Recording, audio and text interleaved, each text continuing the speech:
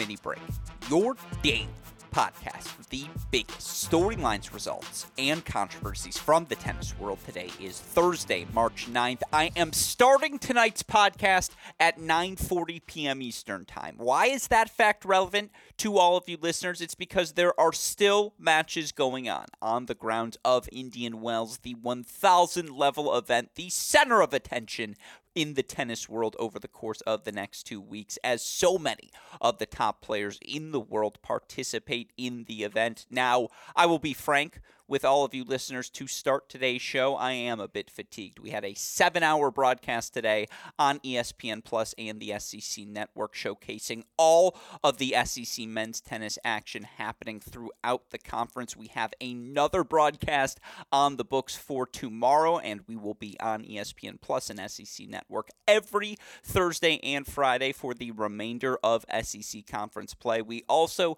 have ACC broadcasts on Friday and Sunday on ESPN Plus and the ACC Network. Big Ten broadcasts for all of you college tennis fan on Sunday on our Cracked Racquets YouTube channel. Why is that fact relevant as well to all of you listeners? It's because I didn't want to wait till the ending of today's play to record today's show. I wanted to get a little bit of sleep so that I can be properly prepared, well rested for tomorrow's broadcast. We're so excited to be able to shine a spotlight on some of the best college tennis that happens each and every season. Of course, to be able to provide that spotlight via the ESPN Plus, SEC Network, ACC networks as well.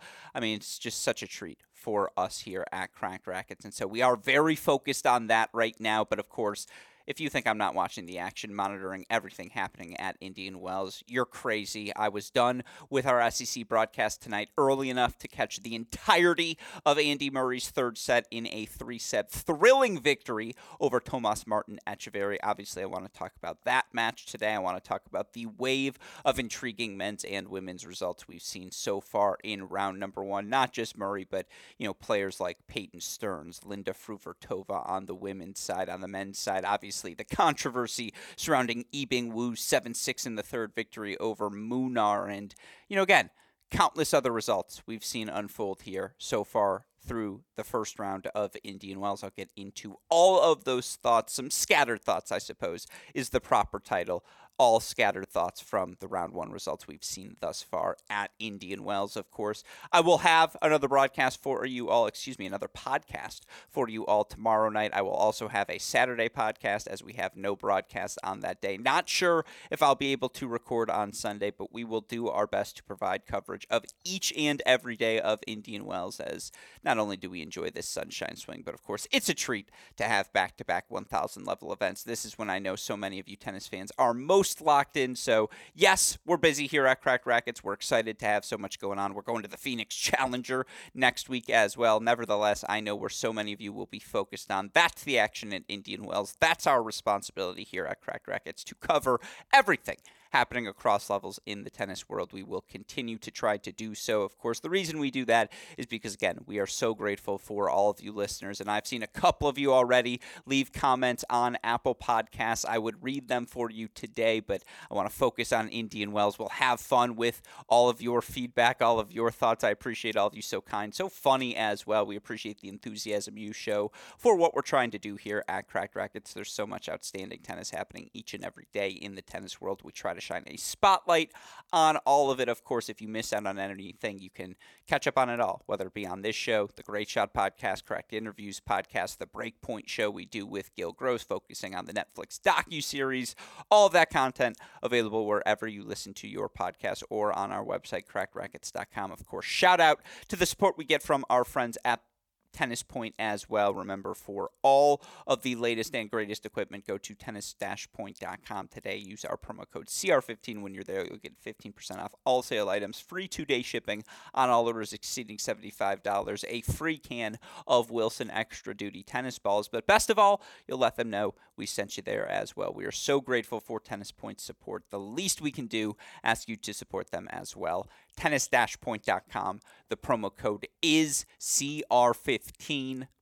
All right, Some scattered thoughts from the first round results we've seen so far at Indian Wells. Let's start on the women's side of things. Yes, I know the most notable result was Andy Murray's 3-hour, 3-set thriller over Tomas Martin Etcheverry. We'll get to it. I promise we'll have timestamps in the description to this podcast in case you want to fast forward right to that. But in terms of round one upsets, it's tough to qualify the specific upsets because all of the 32 seeds at Indian Wells do get a bye into the round of 64. It's a fun event in that sense. It's a round of 128 draw, but of course, all the seeds rewarded with those byes. Now, are there unseeded players who would typically either A, be seeded, or you would expect to advance further than the round of 128 at this event who have lost already? Certainly, most notably, probably Danielle Collins, knocked out 4-4 by the former world junior number one, and in this instance, lucky loser in the 24-year-old Delma Golfi.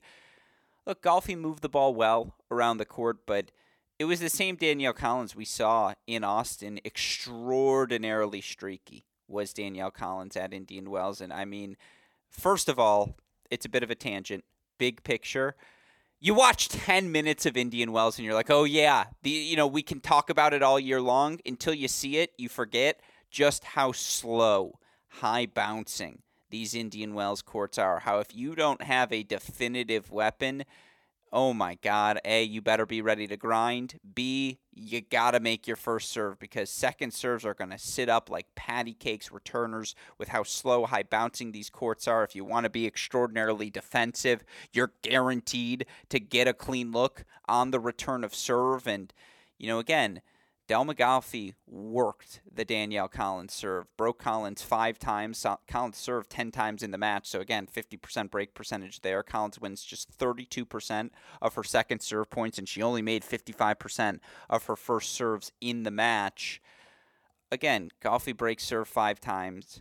Yes, she was broken 3 times, and it was a straight set match. Sure, Collins had plenty of clean rips on the backhand wing, but that gets to the streakiness, and I think that's what we've seen from Danielle Collins all year long. If you watched her play in Austin, even in making the semifinals there, so streaky and losing the first set to Magdalena Freak. I thought she was so streaky in the first set she dropped against Anna Kalinskaya, and then obviously I actually thought it was pretty solid tennis against Marta Kostyuk, but that's where the second serve issues continue to linger. Look, on this surface in particular, second serves are going to get attacked, and Danielle Collins is just not serving particularly well right now. Tough loss for Collins, huge win for Delma Golfi, who, again, comes into this right off of her career high. She was number 80 entering the event. She's now up to number 76, new career high in the live rankings for the former world junior number one. And, again, not every world junior number one goes on to be a pro number one, but Golfi can do things. Pretty high floor. She doesn't have the big weapons, but I enjoy watching Delma Golfi play. She advances now. She is going to take on Caroline Garcia. That's a tough matchup. And boy, we're robbed of Collins Garcia round 2, but I don't know how good that would have been given right now the state of Danielle Collins' serve. That's probably the biggest round 1 upset. The most notable results I would say we've seen thus far, players who are in the round of 128 who you would expect to be seeded if they're the best versions of themselves. I think Marketa Vondrousova, coming off of a year, obviously, where she was so injured.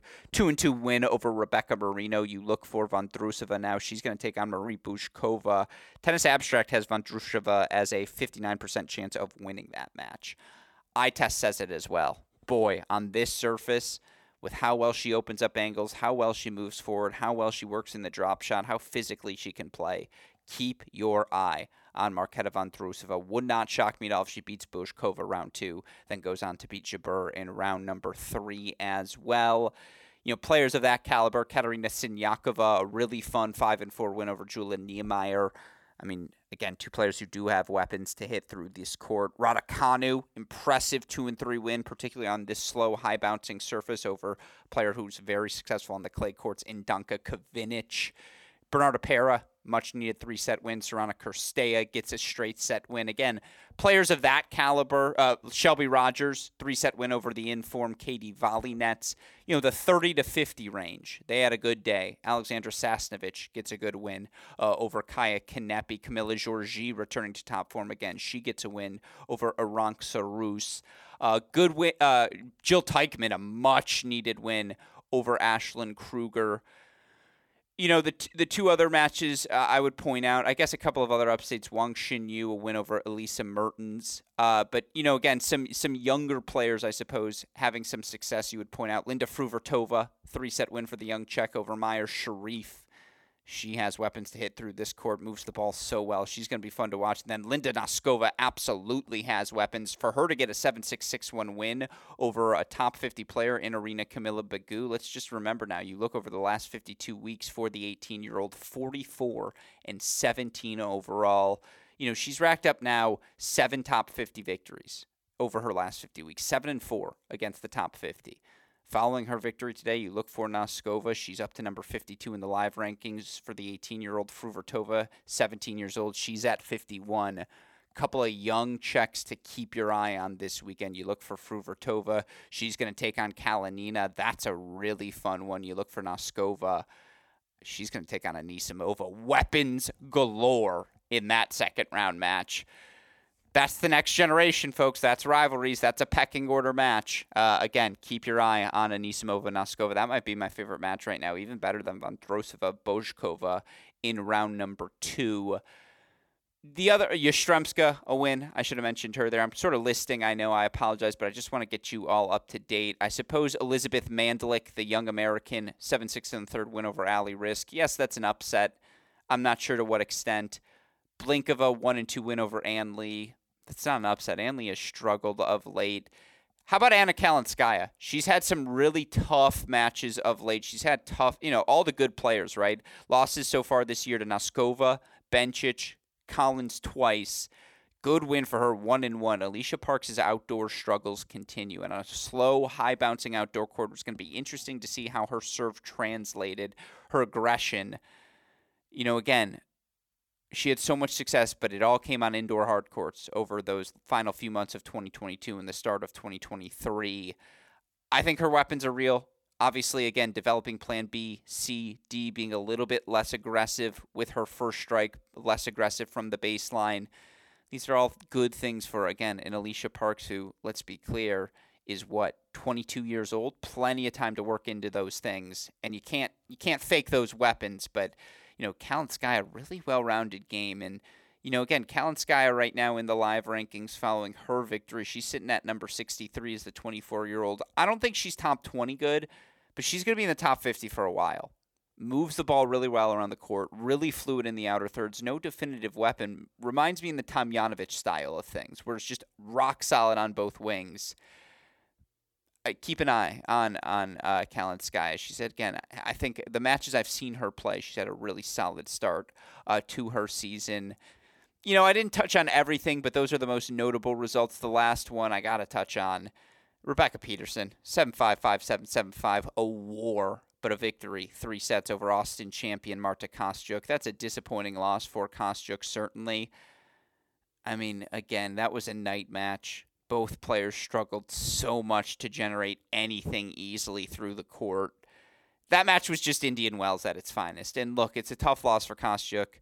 It's coming off of her first title, so you understand it. Obviously, you're hoping she can make a move in Miami because she's a fun player there. She's currently sitting at number 38 in the live rankings, a career high regardless of the loss today.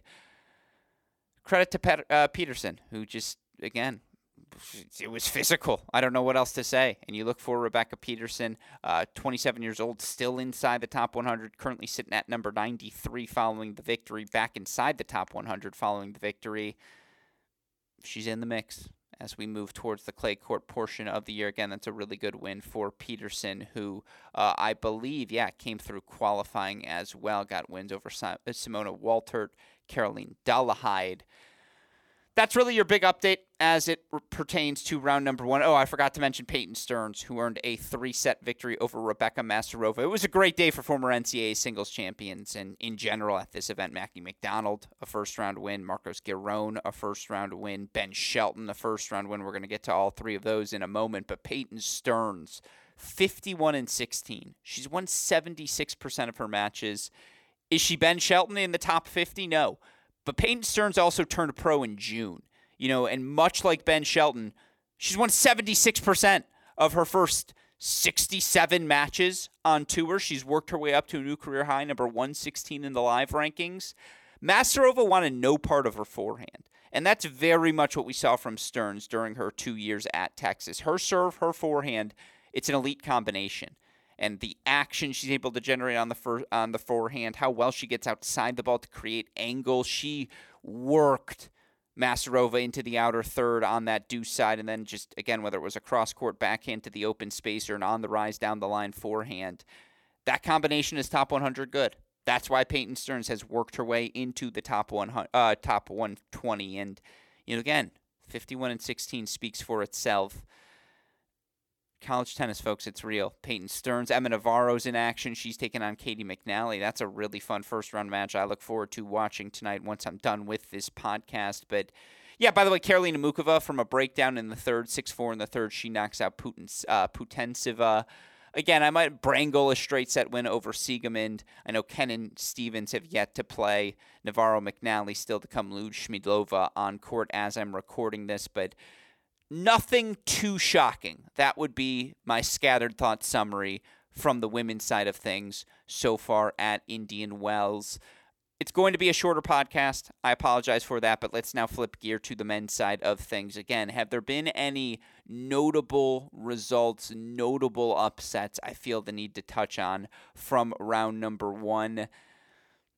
I suppose one could qualify Woo-Tung Lin's straight set win over Sasha Bublik as an upset, and the qualifier from Taipei entered the day 175 in the rankings. He had never gotten a top 50 victory with his result. He now moves up to a new career high ranking of, let's see, I want to get this correct. I apologize. Up to number 158 in the live rankings. But Bublik's been really bad over the course of the past few months. You look for Sasha Bublik now, 27-32 in his last 52 weeks. He has lost, 3, 6, 9, 10. I apologize. This is great podcasting. 4 of 14. Wow. He has lost 4 of 14. He has lost 13 of his last 17 matches. It's not great. You look for Bublik now, currently sitting at number 46 in the live rankings. Has a wave of points to defend coming up. Again, has to step up his game, certainly as we approach the summer months where obviously things get that much more tricky for him, given the results he had last year. But yes, that qualifies as an upset when you lose 13 of 17. I don't know how notable it is. I mean, again, I think Martin Fucsovics, 3 sets over J.J. Wolf. Maybe you qualify that as an upset. Wolf had certainly looked like a top 50 hardcourt player over the last 4 months, and coming off of a second week at the Australian Open, that's a tough loss. At the same time, Fucsovics is Fucsovics, right? Such a tough physical task, and on this surface in particular, maybe you favor him more than most. Tough loss there for Wolf. Good win for Fucsovics, though, more so in my opinion. Jan-Lennard Struff over Quentin Halys for the nerds. We'll consider that an upset, but the big result of the day we got to talk about, Andy Murray's 3-set victory. I mean, for Andy Murray to come through over Tomas Martin Etcheverry to drop in, 82-minute first set, 7-6, and ultimately, again, in the end, Andy Murray able to pull through. He pulls off the 6-7, 6-1, 6-4 victory over Etcheverry. He's down, he's down 3-4, love 40 in his service game, and he comes up with a couple of aces to close out the game. He comes up with a couple of big +1 shots to work his way out of the love 40 deficit. It was just the boldness of a Grand Slam champion, the boldness of a former world number one, and the epitome of what makes Andy Murray great. And again, looking at what Andy Murray has done throughout the course of this 2023 season, we alluded to this during his run earlier in February in Doha, but he's become the marathon man. Obviously, you go back to the Australian Open, 5 sets against Berrettini. That was, 4 hours, 49 minutes. He followed that up with a 5-hour, 45-minute 5-set win over Kokkinakis. Then the 4-hour, 4-set, 3.5-hour, thriller against RBA. 3 hours, 12 minutes today in his 3-set win over Tomas Martin Etcheverry. I mentioned the bold serving from Murray in that 3-4 service game, and again, he did come up with the goods. Ace wide, ace T, found all the different spots, played extraordinarily aggressive whenever he got a look at an inside in or inside out forehand from the ad side, moved forward well. There's also no doubt Etcheverry fumbled the ball a little bit. I mean, to go down love 40 as quickly as he did in his 4-all service game after having that love 40 opening, quick errors off of his racket. He managed to work his way back into a couple of deuces and had game point chances 4-5-4, but then, the double fault on 4-all add out to hand Murray the break. Look, Murray played a great closeout game, played aggressive down the stretch, obviously the ace wide to end it. Look, Tomas Martin Etcheverry is coming off of a really good South American clay court stretch, is a top 75 guy right now. It's a tough loss for Etcheverry to swallow, no doubt about that. But again, you look for Andy Murray, just unbelievable, extraordinarily impressive. Again, very, very impressed. I think I've said that word enough by what Murray's been able to accomplish. It's the physicality. He has fake hips, and I think more than anything else, it's interesting. On these slow, high-bouncing surfaces, this is actually perfect for Andy Murray because now he can swing through the court a little bit more freely, and you could tell he was a little bit more aggressive in stepping inside the baseline, on that forehand wing. Great podcasting here tonight, Alex. I just think for Murray, though, the most impressive part, and this is both impressive, I guess this is a backhanded compliment, he really doesn't have a big weapon right now. Like, yeah, he hit a couple of aces. He's placing his serve extraordinarily well. And, looking at the statistics for Andy Murray tonight, he won 68% of his first serve points, fought off created 20 breakpoint chances for himself.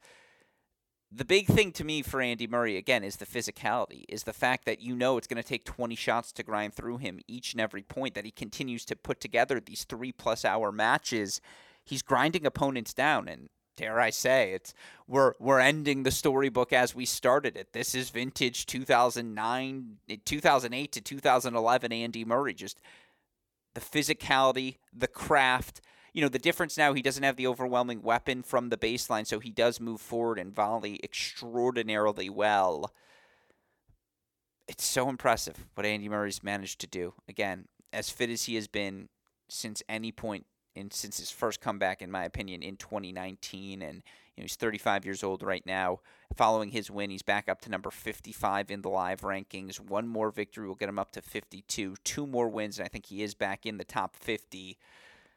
I mean, again, Andy Murray will get wild cards into whatever event he wants to play, but boy, would he love to not have to receive those, right? Wouldn't he love to get in and on his own ranking, be seated at these events to make life a little easier for himself? Because, of course, coming up next for Andy Murray is 15th seeded Pablo Carreño Busta. That match has 3 hours written all over it.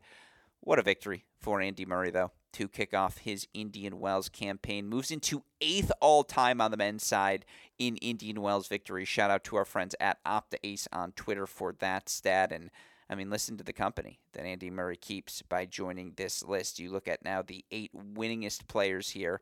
Obviously, ridiculous list of players. You've got Roger Federer, Rafa, Djokovic, Agassi, Connors, Sampras. Hewitt is the surprising name, although he did play forever.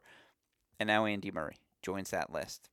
All Hall of Famers, 8 for 8. No doubt about that. Again, Andy Murray is the biggest storyline coming out of the day, but given our affinity for college tennis here at Cracked Rackets, how can I not mention all the first-round NCAA champion winners? Again, Mackie McDonald, 3-0. He dominated Filip Krajinovic. And again, he's not going to strike you as a guy who blasts the ball because he doesn't have a 135-mile-per-hour serve. But if he has time, he drives his forehand as well as anyone out there. I've said it before. Other than Ray Sarmiento, it's the closest thing we have to Roger Federer in tennis. I guess the Dimitrov forehand from a technique perspective, but Mackie ain't far off. Go watch him serve. Go watch the forehand technique. I'm not saying it's as successful as Federer. I'm saying that's clearly the guy he modeled his game after. He was dominant in a straight set victory. A couple of former college All-Americans. Brandon Nakashima, win number 2 on the year. It's been a slow start for, I believe, the 21-year-old American, but you look for Nakashima, straight set win over John Isner, third win for him over Isner in his career. That's a good start for the American, although, of course, up next now he's got the gauntlet. That is Daniil Medvedev. Again, going up and down the draw, I mentioned Marcos Giron, 3-5 win over a very much in-form Alexander Kovacevic, though Kovacevic was coming off of a challenger title, much different surface in Waco than it is at Indian Wells, and so a little bit of a schedule loss, no issue for Kova. That's a good win for Giron, no doubt about that. Those are the big college results. Ben Shelton. How could I forget Shelton? His kick serve on this surface, we projected it in our preview podcast for this event. Oh my God. As advertised, 4-1 over Fognini. Clear your Saturday. You are watching Ben Shelton versus Taylor Fritz. That is the best match on the Saturday calendar, regardless of what happens anywhere else. I mean, again, other guys, popcorn names people want to know about, I would say Thanasi Kokkinakis, straight set win. Jack Draper rocks. Swiss qualifier, talented youngster, former top junior in the world, Leandro Radi, not top junior, but top 10 junior in the world, Leandro Radi. Draper, though, 1-1's him, looking more like a top 50 player with those sorts of results. Stan Wawrinka, notable player, 3-set win over the former Illinois All-American Alexander Vukic. You had Brandon Nakashima, Emil Rusevori, straight set win over Constant Lestienne. I think the Rusevori matchup is going to be really interesting in round number 2. He's got some weapons to throw RBA off of his rhythm.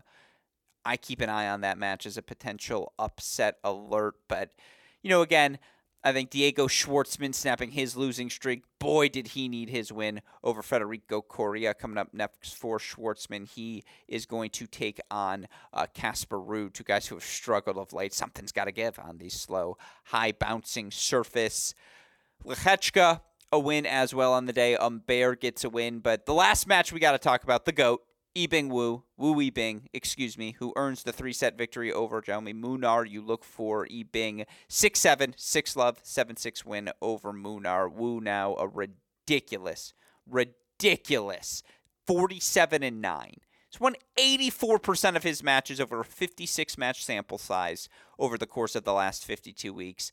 Of course, it's his first win at a Masters 1000 level event, and, with this victory, it's all free points for him, so obviously you look for him in the live rankings. Yibing Wu currently sitting now at number 63 in the live rankings. Another victory, he'll jump up to number 59, which will be one off his career high live ranking 58, but again, he's on the precipice of a new live ranking each and every week, and, you look for him, was broken twice in the match against, again, one of the top, I would say, returners on a slow surface like this in Munar, and, just had he had the biggest weapon on the court, his forehand. When he wants to turn into that ball, drive it at, I don't want to say Mach 5 pace, but with serious depth and action on that ball, he's capable of doing it, of hitting through the court at any moment. He follows the ball forward to the net so well, and that's where we get to our controversy, is obviously match point, third set. Yibing Wu charges forward, hits a drop volley. Munar's able to track it down, gets a nice flick cross court. Wu Yibing, the diving volley into the open court to win the point. Unfortunately, as he's hitting the ground, the racket leaves his hand, the racket hits the net. Now, technically, I will say, Munar had a very strong case. Racket's not allowed to hit the net. If it does, that's an obstruction. That's a violation of the rule. You lose the point. And technically, I don't think the volley had bounced a second time, though there was no chance Munar was getting to it. It was technically still in play when Wu Yibing's racket did graze the net. However, if you want my opinion, again, it was a rule violation. Munar has a case. You wish in a moment like that, not only do we have shot spot, but you wish we could go to video replay, as Ben Rothenberg suggested on Twitter. That would be a moment where you feel like video replay, since we have it available, it would be able to clear things up. I think that is the solution to this moving forward. Hopefully we get that implemented as soon as possible, because that does seem like a simple fix. But of course, in my opinion, do I think it violated the spirit of the game, that Wu Yibing rule violation, his racket hitting the net? I don't, because I don't think there was any chance Munar was tracking that ball down. And had there been any look, had Munar even gotten his racket on that ball, then I think you have to have a strong case, because then again, the point is still actively in play. I think what the line judge, if you gave, I forget who the chair umpire was, but I believe if you gave her truth serum, she would say, look, why was I not paying attention to the racket hitting the net? Because the point was over. Wu Yibing, in making this spectacular diving volley, he put the volley in play. He got the ball back. He did enough to win the point, and I think that, to me, represented the spirit of the point, the spirit of the competition, more than a racket running into the net that, truthfully, didn't obstruct any, or didn't have any sort of obstruction to the ultimate outcome of the point. That would be my nerdy take on everything that happened. Again, I get why Munar strongly has a case, and again, hopefully video replay does come as a solution, or as a result, of this outcome. But 47-9 is the story. Wu Yibing, the weapons he displayed, how well-rounded. Again, my biggest description of his game is he's one shot better than you. You look for Yibing now. He will take on Alejandro Davidovich Fokina. That matches athleticism, its well-roundedness, its chances for the spectacular.